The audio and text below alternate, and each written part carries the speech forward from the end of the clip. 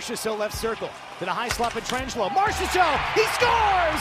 Marchessault wins it in overtime! Letang to the front off the skate, score! That's going to count, and it's going to belong to Jeff Carter. It sure is. Jailbreak, 2-on-1. DeBrincat for the front. Doc delays. There's DeBrincat. What a save! My goodness, what a stop by Spencer Knight. And then look, he flashes a smile. As you write your life story, you're far from finished. Are you looking to close the book on your job? Maybe turn a page in your career? Be continued at the Georgetown University School of Continuing Studies. Our professional master's degrees and certificates are designed to meet you where you are and take you where you want to go. At Georgetown SCS, the learning never stops, and neither do you. Write your next chapter. Be continued at scs.georgetown.edu/podcast. Hey everybody, welcome into another episode of Our Line Starts, fueled by Duncan. I am fueled today by Anson Carter and Dominic Moore. What's happening, guys? Hey, KT, Ace, how you doing? Good. KT, how was your little vacation? You get a little sun? I mean, it wasn't bad. I will let you know that. Yes, I had a nice little vacay to get some vitamin D and recharge my batteries after a very long week. It was great. Yeah, it was no complaints here. Nice. Dom was on vacation before that. Did he pass along any tips, or is he selfish? Yeah. I think we were on opposite coasts, so there were not many. He just told me to enjoy myself and relax, which unlike some of us who live down south all year long, Ace. So only some of us get just to steal down there here and there. Hey, we take it for granted, I guess. Whatever, sunshine, no big deal outside. No big deal. Well, hey, we are now all back. We're actually doing this podcast together in studio as we get prepared to do a Golden Knights game tonight as we record this. And guys, let's start with that, because this Golden Knights team is really becoming the water cooler chat. I was literally getting a coffee 5 minutes ago at the NBC coffee pod break spot, whatever you call it. And people were asking if the Vegas Golden Knights, if it's true that they should bet on this team to win the Stanley Cup. So I guess let me start there. They're 9-1 in their last 10 games. They look like they're completely unstoppable. Is this now the clear-cut favorite to win the Stanley Cup? Dom, you're grinning. I'm going to go with you first. Well, they're certainly playing their best hockey at the right time. I'm always a big believer that you want to peak, as you head into the playoffs. There's been a lot of teams that have had ups and downs throughout the years. Throughout this year, every team in the league has had a down stretch at one point or another. You just want to be able to find your game leading into playoffs, and that's exactly what Vegas has done. Obviously, their goaltending is, where their team starts and ends. And I think they've got that 1-2 punch that is at the very, very top in the league. When I compare them to Colorado, because obviously in their division, that's who they're judged by right now, I feel like Colorado has a better lineup top to bottom. And Ace, you can disagree with me if you want, but I feel like Colorado has more depth, not only up front, but on the defensive side. But it's that goaltending which Vegas has a huge advantage. And in a 7-game series, I feel like the goaltending is such a difference maker. And that to me is what would get them through. And then once you're in the conference finals, anything can happen from there. Yeah, I wasn't at the coffee cooler there, KT. I was at the tea cooler. They're having a couple sips to people having the same conversation. But I think I'd agree with Dom to a certain extent with Vegas being the favorite, because I do like their goaltending. Marc-Andre Fleury this year is the guy. It's not Robin Lehner. Robin Lehner's team, I thought, last year. This year, I think it's Marc-Andre Fleury's team. The team plays a lot better, has been playing a lot better with him being in there, and he's been healthy too. The difference with Vegas this year is they have Pietrangelo on that back end. So Pietrangelo and Shea Theodore have that 1-2 punch. Vegas has no problems getting a lot of pressure on teams. We saw last year they pressured even Dallas. So many chances they couldn't score. I like the offense from Colorado, but I'm just not sure about their goaltending and their size in the back end. The teams that have had success in the postseason have those long defenders in the back end that take away a lot of time and space. The long sticks are physical. Colorado defends a different way. They don't have Eric Johnson in the lineup, so they have speedy guys. They defend with more speed than size. So whatever it comes down to, it'll be an interesting matchup. But at this point right now, I agree with you, Dom. I think Colorado gets the edge. But if Vegas gets the edge, but if the Avs get rolling, things could tilt the other way. So I'm where I'm usually located, on the fence.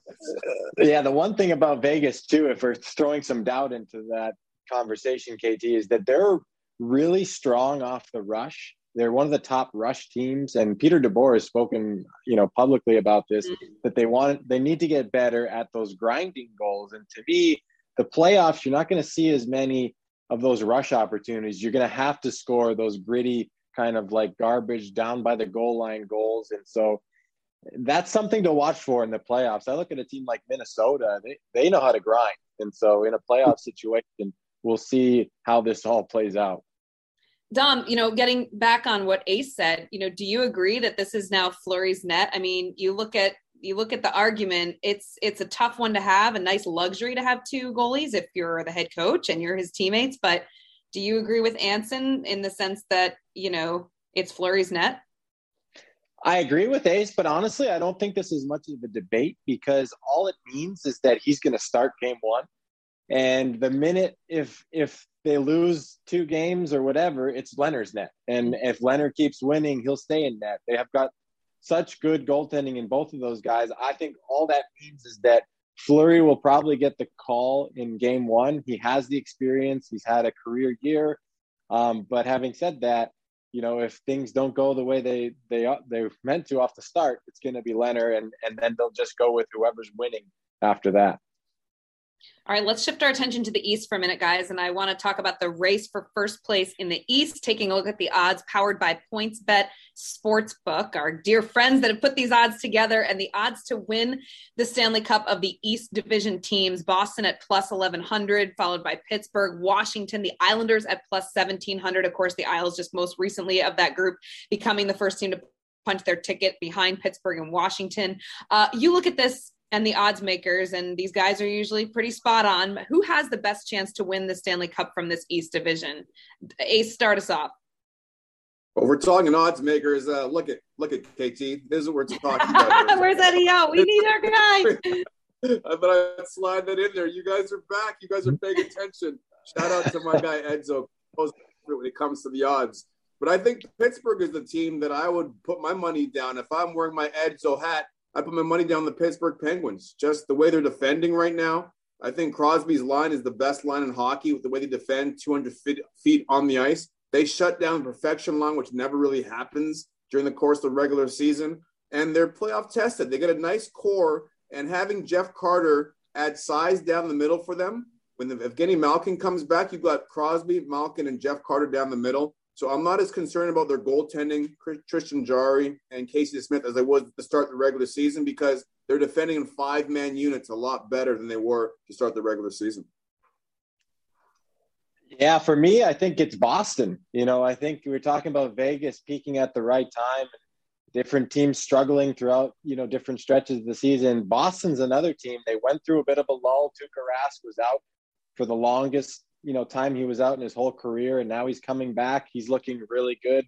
They've got Jeremy Swayman backing him up, who's a very solid 1-2 punch there. Boston's 8-2 in their last 10, so they're peaking at the right time.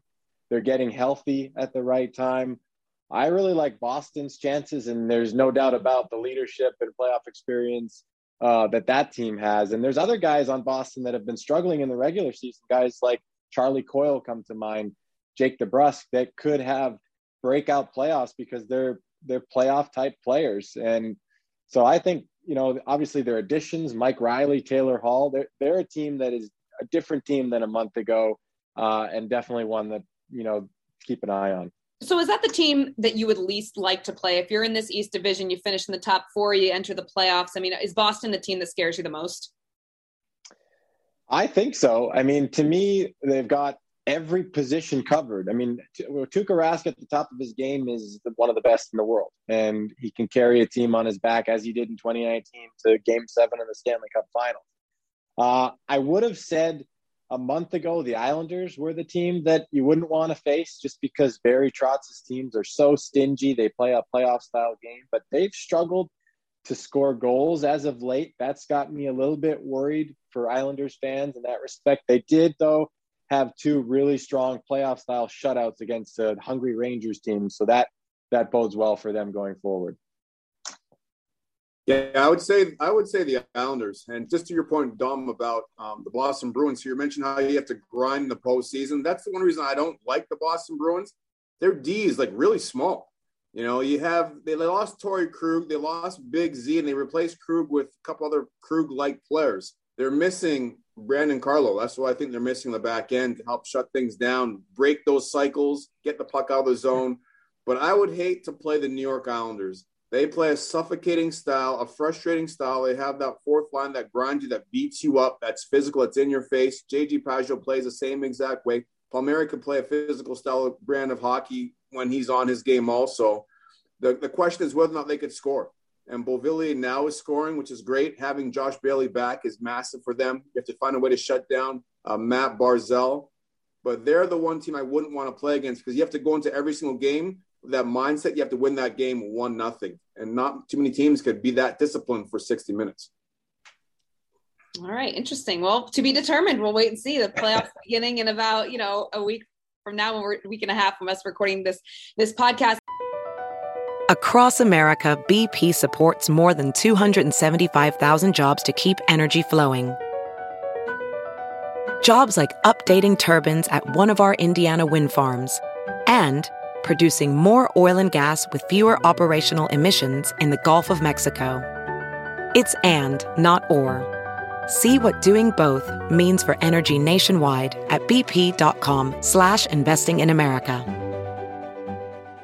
Ready to elevate your home? Picture this: central heating, a cozy fireplace, or your dream walk-in closet. Build a backyard oasis, go green with solar panels, or start a business.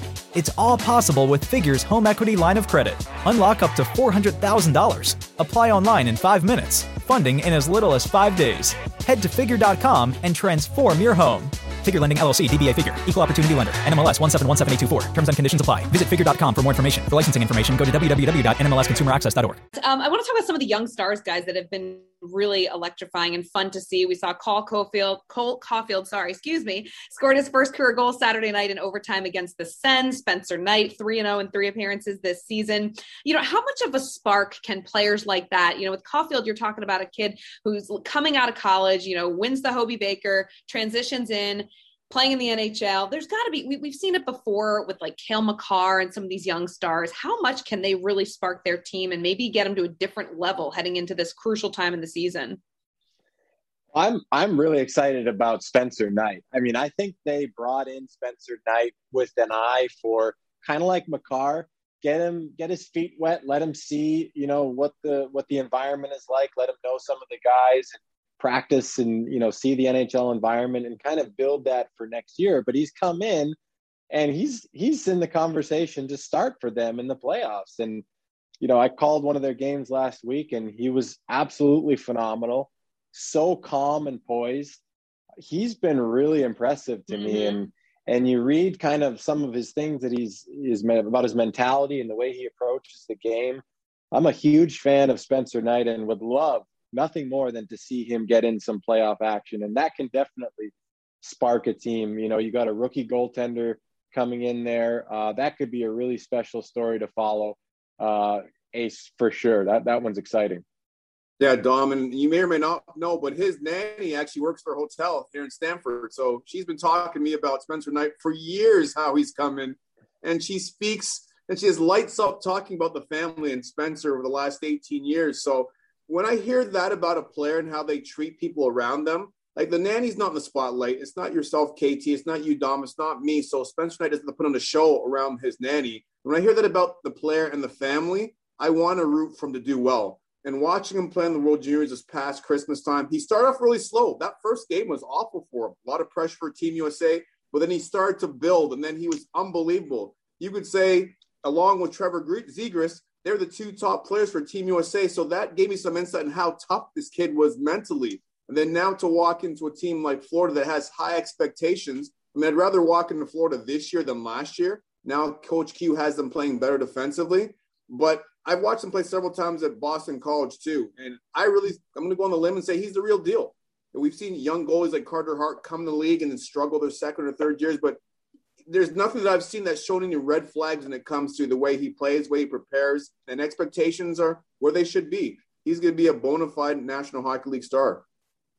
I just want to pick up on what Ace was saying and give a shout out to Arlene, who's the nanny that Ace was mentioning at the hotel in Stamford. And as Ace said, nothing but amazing things to say. Business there, like What a funny contact. I mean, of course, he grew up in Darien, Connecticut, not far from where we broadcast our NHL games in the studio, where you guys stay when you have to come in and out of town. But I mean, I love when you pick up stories, especially like as a journalist. I'm just a complete, student of the game of journalism, if you will. You guys always talk about students of the game of hockey, but that's where you get some of your best meat and potatoes material, right? You just happen to be talking and enjoying wherever you are, and you pick up a little bit of information that is always relevant. So that's kind of cool. But Ace, I'm with you. When you get to know the person off the ice and you hear how genuine and awesome and amazing they are, it's one of the greatest times when you can hear something come full circle and you know that that's a really good player and you root for them, right? You want to root for them, and now you want to root for the Florida Panthers. And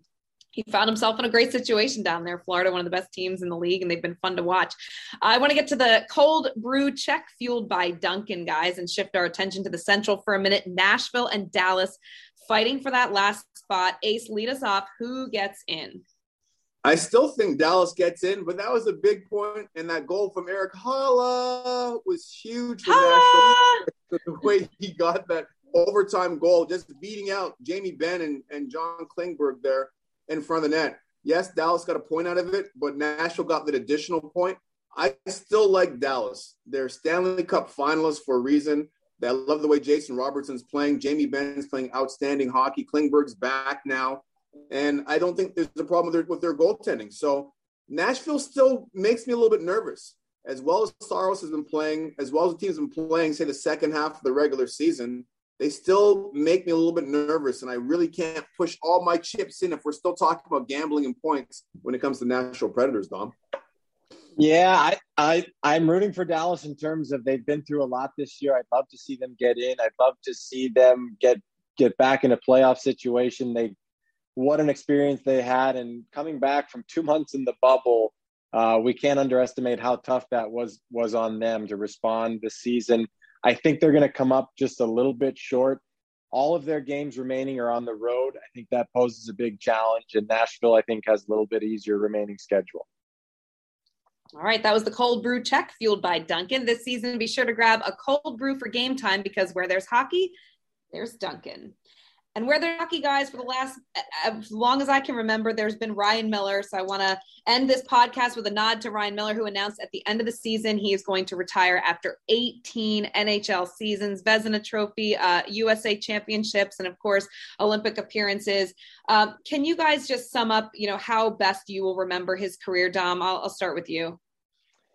Yeah, I mean, I played briefly with Millsy in Buffalo, and just the minute you meet him, you see how kind of dedicated and committed he is. He's just like very studious and cerebral about his craft. And it's seen, it's obvious in the way he's played the game for so long, all the little details that he puts into his game to become better and better every year, the success he's had. And when you have the kind of longevity that he's had, it's clear that you've had that kind of mentality on a daily basis for a long time. So good on him. It's nice that he kind of announced it early so that we can all kind of give him the recognition he deserves. Real recognizes real. And Dom, you went to Harvard, and I was looking at the definition of Michigan State Spartan, and it says studious and cerebral. So go green, Ron. Love what you're doing. And he's a Hall of Famer, KT, without a doubt in my mind. He's a Hall of Famer. Number one in wins for U.S. hockey, player in net. He has won just about everything. He single-handedly put the country on his back and almost beat Canada in Canada during that memorable Olympics when Sidney Crosby scored that golden goal. We're talking about families and people off the ice. I've known the Miller family forever. They're legendary at Michigan State and East Lansing. And one of my best friends, Taylor Gemmel and Curtis Gemmel, I played with them. They're cousins that played with us at State. And we're over at Lyle Miller's house almost every day in the summertime, going swimming, hanging out, chilling. That's their uncle. And I just take shots on Ryan when he was like really young. Like wow. Big clutch was from in tight, and this kid never flinched. I was like, geez, first of all, you got to put some meat in your bones. That never happened. To see him never happened.